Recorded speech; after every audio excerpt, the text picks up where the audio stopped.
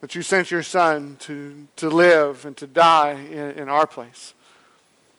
And Lord, we come today in celebration of that, remembering that, and learning more about the implications for the gospel in our everyday life. So Lord, today as we open up your word, I pray that your name will increase and ours will decrease, that you will use your word to do your work today. It's in Jesus' name we pray. Amen. Well, good morning. The sun is coming through. And I'm excited about that. I walked in here, I was like, all right, sun's coming through. It's not like dark and gloomy. That's one excuse out of the way to keep you from falling asleep today. But the others will continue to work on as we want to make sure we're engaging in the Word today. But go ahead and open your Bibles with me to the Gospel of Mark, chapter 14. As you do, you might have seen, hopefully you saw on Facebook this week, put out an announcement. We're going to be collecting food for KPP Kids Power Pack. Specific items, I think they're listed in your handout, like single serve, like ravioli, pop the cans, single serve instant oatmeal, macaronis, those type of things that are easy to do. And we're going to just collect those kind of three things specifically. You can bring them, if you have them with you today, great. Just kind of put them at the front table. Or if you're going to bring them with you next week, we'll have kind of a box that's going to be out there designated towards that as well. And this is just kind of helping with our kids in the area. One, while they're out of school right now, but also in the summertime, spring breaks, and all those times when they just don't have meals in their homes. This helps cover those type of needs, and it's a ministry we want to be a part of there. But now on another note, how many of you have ever said, I'll never do that? Like, whatever that is. Like, I'll never do that. And then you find out that you actually do. Yeah, everybody's like hands like going out in recognition. I was thinking about that kind of concept today or this week as I was studying this text, and I remember when Leslie and I were celebrating our second anniversary. We were on our way down to Disney World. We were living in Blytheville, Arkansas at the time. This is 2006, and so Blytheville, Arkansas. Even living there was one of those areas where, in my mind, I said, I will never live west of the Mississippi. And God said, we're going to put you in the very next town over, right here in like the ugliest part of Arkansas that there ever was. Like state bird was the mosquito, rice fields all around. And he's like, this is where you'll never? Okay, we'll plant you right here. And then we're on our way down to Disney World, 2006. This is like right after the hurricanes of 2004 and 2005. And we're caught in this just rainstorm, massive rainstorm. And I look over at Leslie, and like I had interned in Florida before and lived down there for a little bit for a summer. And I just looked down and was like, I promise you, honey, we will never live in Florida. Well, that's January of 2006. By November of 2006, we're living just outside of Jacksonville, Florida. And so I'm like, okay, Lord, I'm going to be very careful with this one. Now, the one that I still hold firm to on the I nevers is I will never be the guy who drives a minivan, all right? I'm holding firm on that one. And so based upon my track record of saying that, I'm like, Leslie, hold up. Like, we never know what's going to happen. But there's a lot of those I nevers that are out there. And today's text is filled with some pretty strong I'll nevers from the disciples. They're very clear of, I'll never do this, I'll never do that. And as you can imagine, they do what we all do, and they end up doing what they say that they'll never do. So follow along with me, if you will. We're going to pick up in chapter 14, beginning in verse 26. And when they had sung a hymn, they went out to the Mount of Olives. And Jesus said to them, you will all fall away, for it is written, I will strike the shepherd, and the sheep will be scattered. But after I am raised up, I will go before you to Galilee. Peter said to him, even though they all fall away, I will not. And Jesus said to him, truly I tell you, this very night before the rooster crows twice, you will deny me 3 times. But he said emphatically, if I must die with you, I will not deny you. And they all said the same. And they went to a place called Gethsemane. And he said to his disciples, sit here while I pray. And he took with him Peter and James and John and began to be greatly distressed and troubled. And he said to them, my soul is very sorrowful, even to death. Remain here and watch. And going a little further, he fell on the ground and prayed that if it were possible, the hour might pass from him. And he said, Abba, Father, all things are possible for you. Remove this cup from me, yet not what I will, but what you will. And he came and found them sleeping. And he said to Peter, Simon, are you asleep? Could you not watch for 1 hour? Watch and pray that you may not enter into temptation. The spirit indeed is willing, but the flesh is weak. And again he went away and prayed, saying the same words. And again he came and found them sleeping, for their eyes were very heavy, and they did not know what to answer him. And he came the third time and said to them, are you still sleeping and taking your rest? It is enough. The hour has come. The Son of Man is betrayed into the hands of sinners. Rise, let us be going. See, my betrayer is at hand. And immediately while he was still speaking, Judas came, one of the 12, and with him a crowd with swords and clubs from the chief priests and the scribes and the elders. Now the betrayer had given them a sign, saying, the one I will kiss is the man. Seize him and lead him away under guard. And when he came, he went up to him at once and said, Rabbi, and kissed him. And they laid hands on him and seized him. But one of those who stood by drew his sword and struck the servant of the high priest and cut off his ear. And Jesus said to them, have you come out against a robber with swords and clubs to capture me? Day after day I was with you in the temple teaching, and you did not seize me. But let the scripture be fulfilled. And they all left him and fled. And a young man followed him with nothing but a linen cloth about his body. And they seized him, but he left the linen cloth and ran away naked. Now, of course, the most important question in all of these verses that we've just read is who is the naked man in verses 51 and 52? And why is this included in the Bible? As you can tell, that is clearly the most important question before us, because let's face it, it seems like a kind of odd inclusion into the text. We're just talking about Judas betraying Jesus. We're talking about these events that are taking place, and then we have this insertion in 51 and 52 of a naked young man running away. It's like, what's up with that, right? Well, by all accounts, what we see is most likely this is actually a young Mark. This is Mark, the author of this gospel, witnessing these events firsthand, including them in here, as it's the only gospel that it is found in. But beyond the inclusion here, the fact that he ran away naked, I think the emphasis that is being placed here is it's further emphasizing the reality that no one was left by Jesus' side. Mark is saying, I was even gone. No one was left by his side. See, what we have in a general summary of these verses is Jesus saying in verse 27, you will all fall away, all, including every one of you. You will all fall away, for it is written, I will strike the shepherd, Jesus being the shepherd, and the sheep will be scattered. The disciples then are like, no, we won't. We'll never do that. That won't be us. Peter even saying, well, these dudes might, but I'm not going to do that. Peter proverbially just kind of throws them under the bus, like, they might do it, but I'm not going to do that. To which Jesus responds, oh yeah, Peter, yes you will. Yes you will. This very night before the rooster crows twice, you will deny me 3 times. Again, Peter's like, no way. If I must die with you, I will not deny you, Jesus. And all the disciples are saying the same thing. They're echoing Peter's words. We're never going to do this. But now fast forward past the betrayal. Fast forward past when Jesus is taken away, and you look at verse 50. Look at verse 50 there in the text.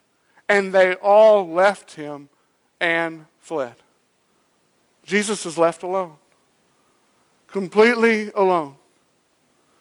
So what we're going to do this morning with this very important text is we're going to look at 4 reminders that are coming out of this text. There's a lot we could spend time looking at, but I think these are very crucial reminders to each and every one of us in our walk with Christ, or maybe lack thereof. And so we want to look here, starting with reminder number 1. Our best intentions will never be good enough. You can add an addendum to that. Our best intentions will never be good enough to keep us from falling away from Jesus. This never will be. Our best intentions will never be good enough. Just look in the first section here in verses 26 through 31, and how Jesus has told the disciples, hey, you're all going to fall away.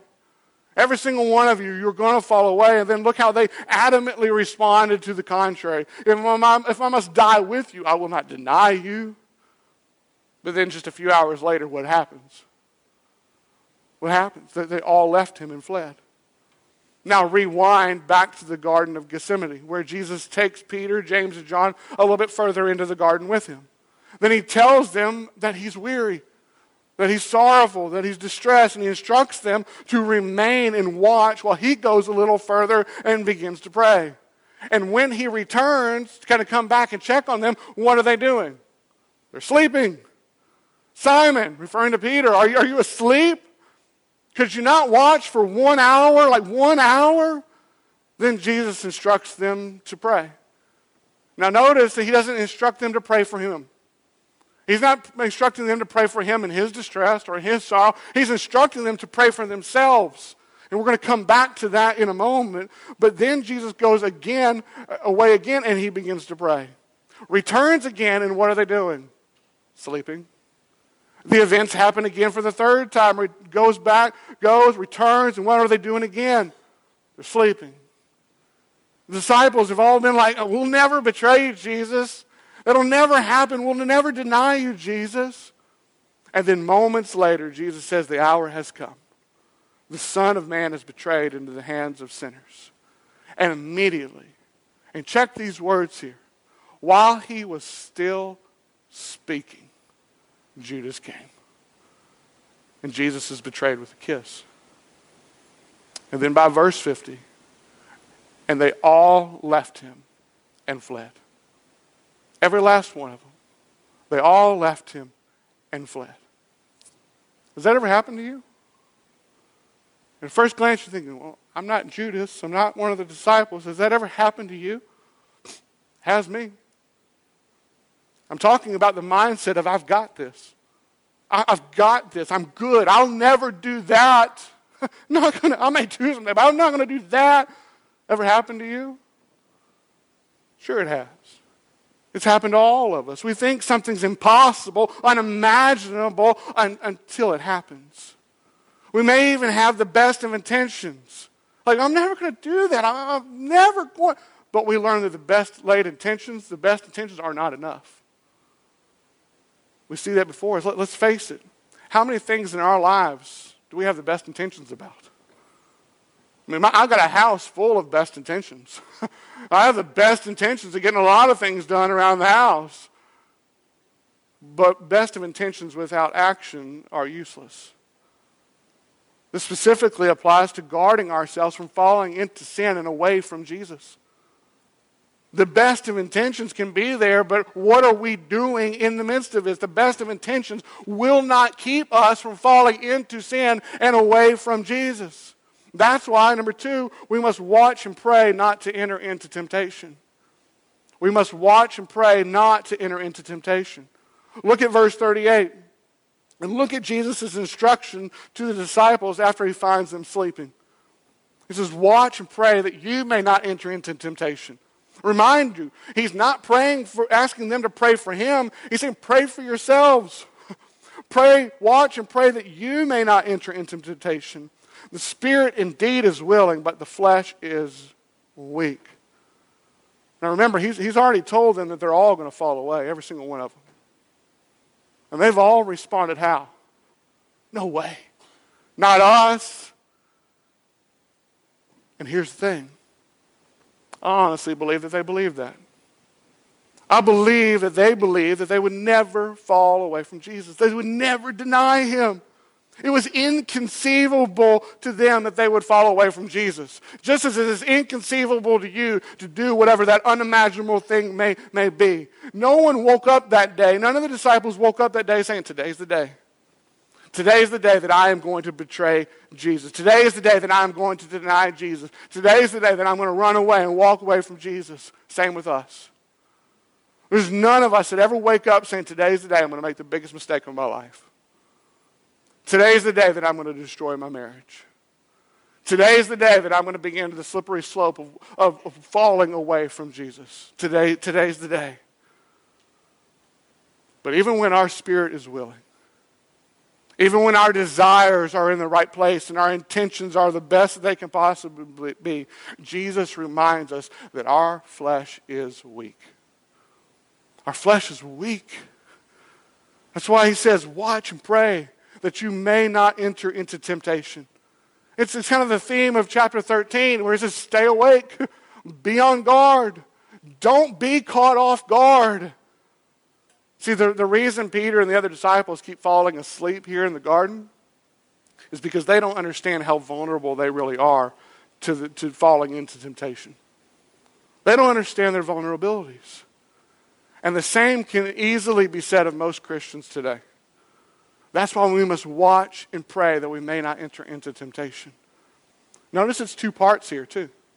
He says watch and pray. Let's look at both of those, starting with watch. Stay awake. Be on guard. It's a mode of being on defense. It's understanding that there is a real threat that is out there. There are real vulnerabilities in our lives that we need to be aware of. But here's the thing, whether it's a student or an adult, if we're sitting here today and we're thinking, hey, I'm all right.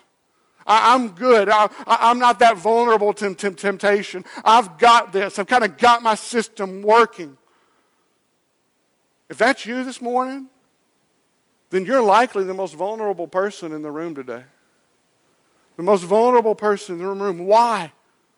Because your flesh is weak and you don't even realize it. You don't realize how weak your flesh is. You're just like the disciples who were sitting there saying, not me. It's never going to happen to me. And then the day comes when you're looking around and saying, how did this happen to me? How did I get here? How? I never saw it coming. We have to be watchful. We have to be aware. I mean, there's a reason that we lock our doors at night, right? There's a reason that we set alarms and baby-proof our houses. Because we recognize that there are real vulnerabilities in our homes, in our lives, in our world. And we take proper actions to protect ourselves, to guard ourselves, to be watchful of those potential vulnerabilities. I mean, why do you put a baby gate at the top of the stairs? Because you don't want the baby to fall down the stairs, right? There's real danger that is present, that is there. We want to avoid those things. The same is to be true with sinful temptation. Real vulnerabilities await around every corner with sin. It's enticing for a reason. Real vulnerabilities. It's tempting. We have to be on watch. We must be watchful and aware of the threats that exist all around us. And two, we must pray. We must pray. Why must we pray? Because we can't rely on our own strength to overcome the temptation. We just can't. We can set up all the safeguards in the world, have every monitoring device that is out there on our phones, in our life, in our homes, accountability partners, all things that are good things. But if all we're relying on is our willpower to overcome temptation, then that temptation will eventually overtake us. It will eventually overtake us. And just because we overcome one particular temptation doesn't mean we're going to overcome the next. And just because we think we've got one whooped, and you know those times you're like, man, I kicked that sin's butt. You know, yes, Brian's going to be like, what? He just said butt. You just kicked that sin right in the tail, and you're like, I conquered it, right? You know what I'm talking about. Maybe you don't just do the fist bumps and the thumbs up, but you're feeling good about yourself. That's the moment that sin is going to come in for a sneak attack from another direction. Redisguised and reformed in another way. This is why when Jesus was teaching the disciples how to pray, he included, lead us not into temptation. Deliver us from evil. Why? Why would he include, lead us not into temptation, deliver us from evil? Because we can't do this on our own. Our flesh is weak. But here's the thing, we're not expected to do it on our own. We're not expected to. As Christians, we've been given the gift of the Holy Spirit. We've been given the helper. The same helper that Christ relied upon and rested in to overcome sin throughout his entire earthly ministry, whether it's in the wilderness or throughout his life. We've been given the Holy Spirit to overcome temptation, to escape from temptation. There is no temptation that will ever be able that we're not able to overcome. God has provided a means to overcome, to escape every means of temptation, not by our power, but by His. Again, why Jesus instructs the disciples and us to pray that we may not enter into temptation. And why? Why the importance of prayer? Why should we be praying in these moments? Why should Peter be praying right here as Jesus has told him that he is going to deny him 3 times? Why should he be praying here? Because we're far less likely to succumb to temptation while we're praying. We're far less likely to succumb to temptation while we're communing and fellowshipping with God. It doesn't mean that sinful thoughts can't and won't enter into our minds as we pray. But it is far less likely that we'll be looking at a porn screen and doing things that we should not be doing if we're spending times in prayer. Whatever those sins may be. There's a reason that He's calling us to pray. See, our flesh is weak. We need to understand that our flesh is weak. And Satan is looking to steal, kill, and destroy. Therefore, we must watch and pray that we never enter into temptation. And not just in the midst of temptation, but before it even arises. Be on guard. Be prepared before the storm hits. There's a reason all this wind came through and people's sightings and stuff like that. You can't control that. You can do the best that you can when it's coming. But the thing I did control is I made sure everything that was loose in my yard I strapped down or I put it away. Otherwise, what are you asking for? For your house and your home and everything else to get wrecked. But here's the question. What happens when you fall flat on your face? What happens when you fall flat on your face and you fall right into that temptation? Because it will happen. It has happened. So what do? We remind ourselves, number 3, that Christ's commitment to us isn't based upon our commitment to Him. Christ's commitment to us is not based upon our commitment to Him. And it's Jesus' prayer here in the garden that reminds us why. See, here in the garden, Jesus tells Peter, James, and John in verse 34, "My soul is very sorrowful, even to death." Then he goes a little bit further into the garden and he falls on the ground and Jesus himself begins to pray. He's praying that if it were possible, the hour might pass from him. Now, you want to talk about temptation? Jesus is facing temptation head on. Like the likes that we have never seen or will ever experience. He's facing it right here, dead on. And what's he doing in this moment? He's praying. As we see in verse 36, Abba, Father. It's an intimate prayer. The Jewish people, the disciples hearing this, they would never have prayed with this type of intimacy. He goes, Abba, Father, all things are possible for you. Remove this cup from me. Yet not what I will, but what you will. Oh, that last sentence, remove this cup from me, the last 2 sentences. Yet not what I will, but what you will. Notice how the will of Jesus is conditioned 100% upon the will of God. Not upon His flesh, but upon the will of God. In His flesh, Jesus does not desire to go to the cross.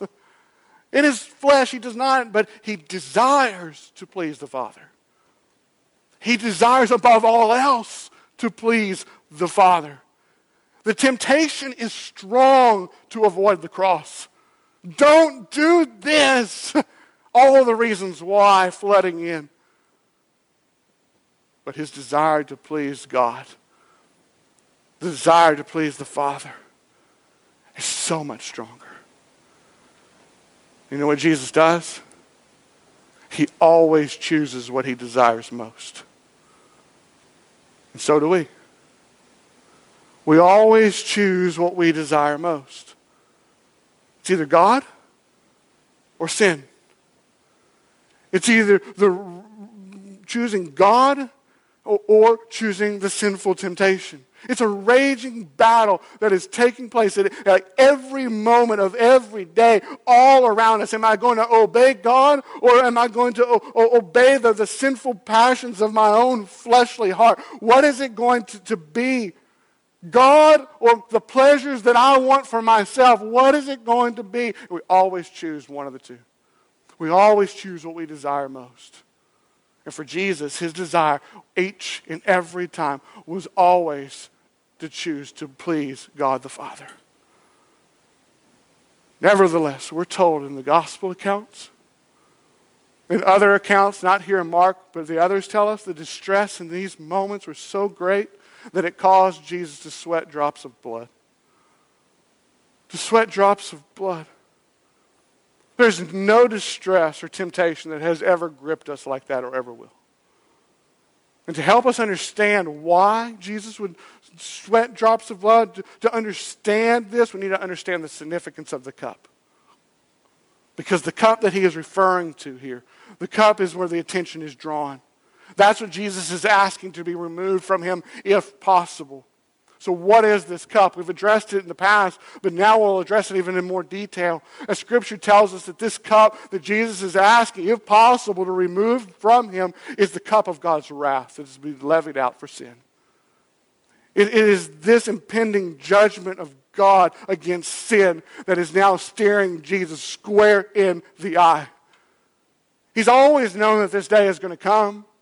He's told his disciples, been trying to prepare his disciples that this day is going to come, but now this day is here. And he's about to receive the infinite wrath of God, not for his sin, because he has none, but for ours.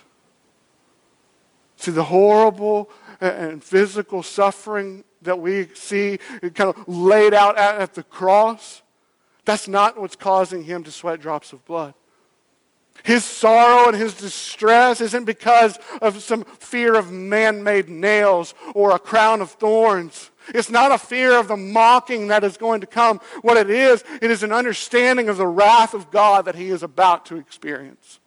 And as graphic as the movie The Passion of the Christ was in portraying the physical agony of the crucifixion, and by all accounts it was true to form in portraying the physical agony of the cross, what it could not do, what no movie could ever do, what my words can never do, is detail the agony of God's wrath that Jesus experienced. Could not detail what it was like to think about everything that was leading up to that cross. And understand, Jesus knew every single detail that was going to lead to that cross. And to know from the very first time in all of eternity that he, the Son of God, would experience the God the Father turning his back on him. A separation once that has never experienced before. See, here in this garden, as he prays, Jesus knows exactly what he's about to face. He knows exactly what he's about to face. He knows exactly what he's about to endure. And he knows exactly who he's about to endure it for. And he still chooses to obey God. His greatest desire is to obey God. As the full weight of God's holy anger towards sin is to be placed upon him. The full weight of eternal hell is being pressed upon him with every single suffocating breath. So what the Passion of the Christ gets right is it's a death by suffocation.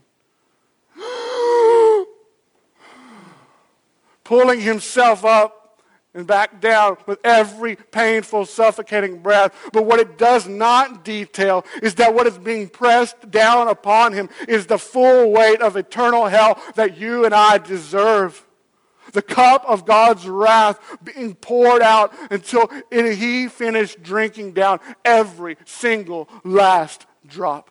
Satisfying once and for all God's wrath for your sin and for mine. Leaving not even one drop.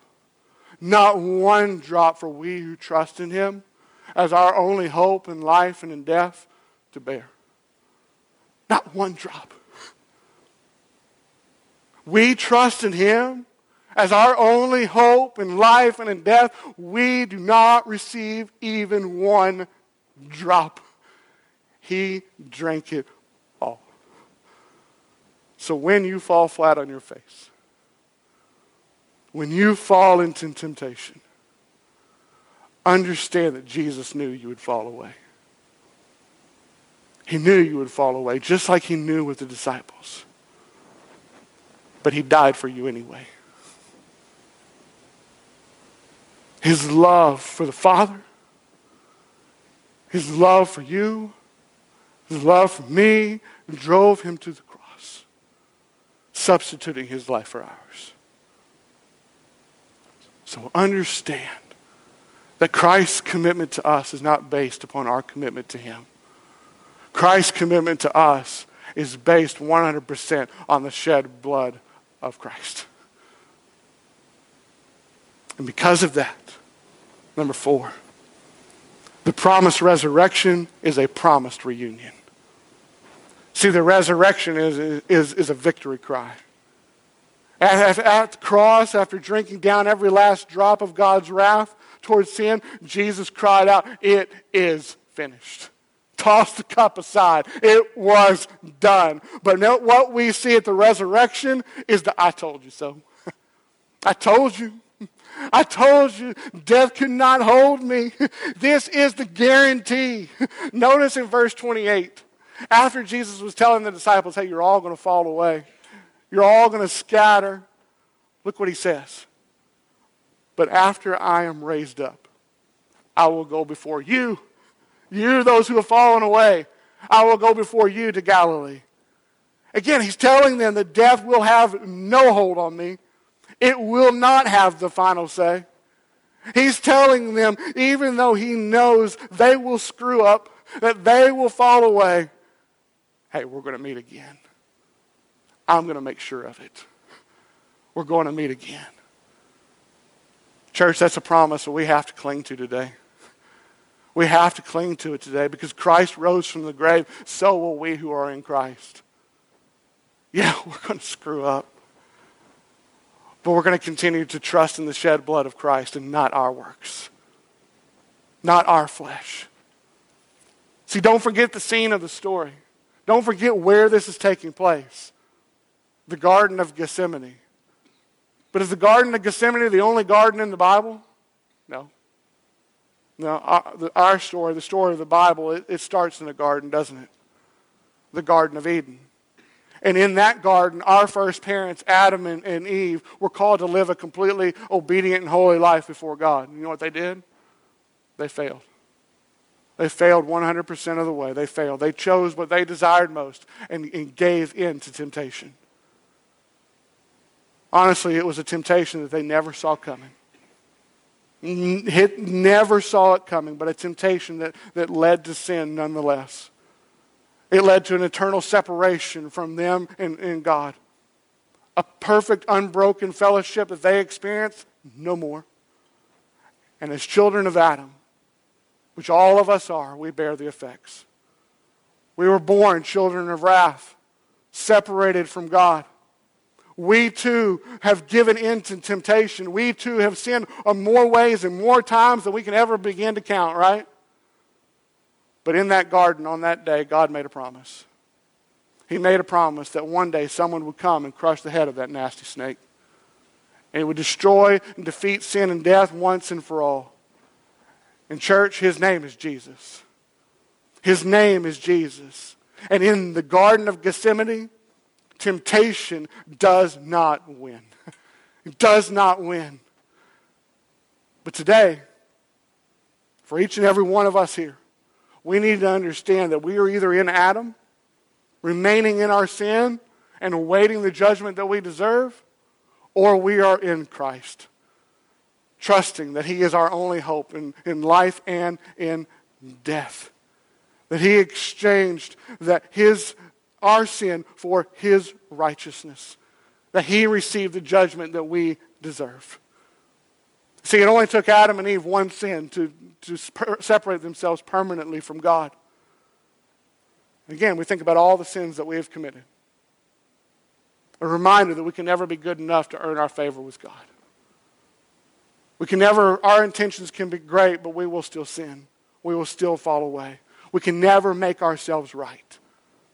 But Christ can. And He has for everyone who takes shelter under His righteous blood. Will you do that today? Will you continue to do that today? Continue to take shelter under the righteous blood of Christ. Don't beat yourself up, but watch and pray and trust in the finished work of Christ. Let's pray together. Oh Lord, we cannot begin to thank you enough for sending your Son to live and to die as our substitute. For drinking every drop of the wrath and the judgment that we deserve. But thank you, it seems to be all that we have to offer. And we also thank you that you not only freed us from the consequences of our sin, but you made it possible to overcome temptation. That you give us new hearts and new desires. So Lord, we ask that the desires of our hearts be firmly fixed upon you. That we will continue to grow, to treasure you, and to treasure pleasing you above all else. Let what we desire more than anything be that of pleasing you and obeying you. Help us to be watchful and prayerful that we be not enter into temptation. And Lord, forgive us of the sins that we have committed. And help us to rest in the finished work of Christ. In whose name we pray. Amen. Let's stand and respond to the preaching of God's word through song.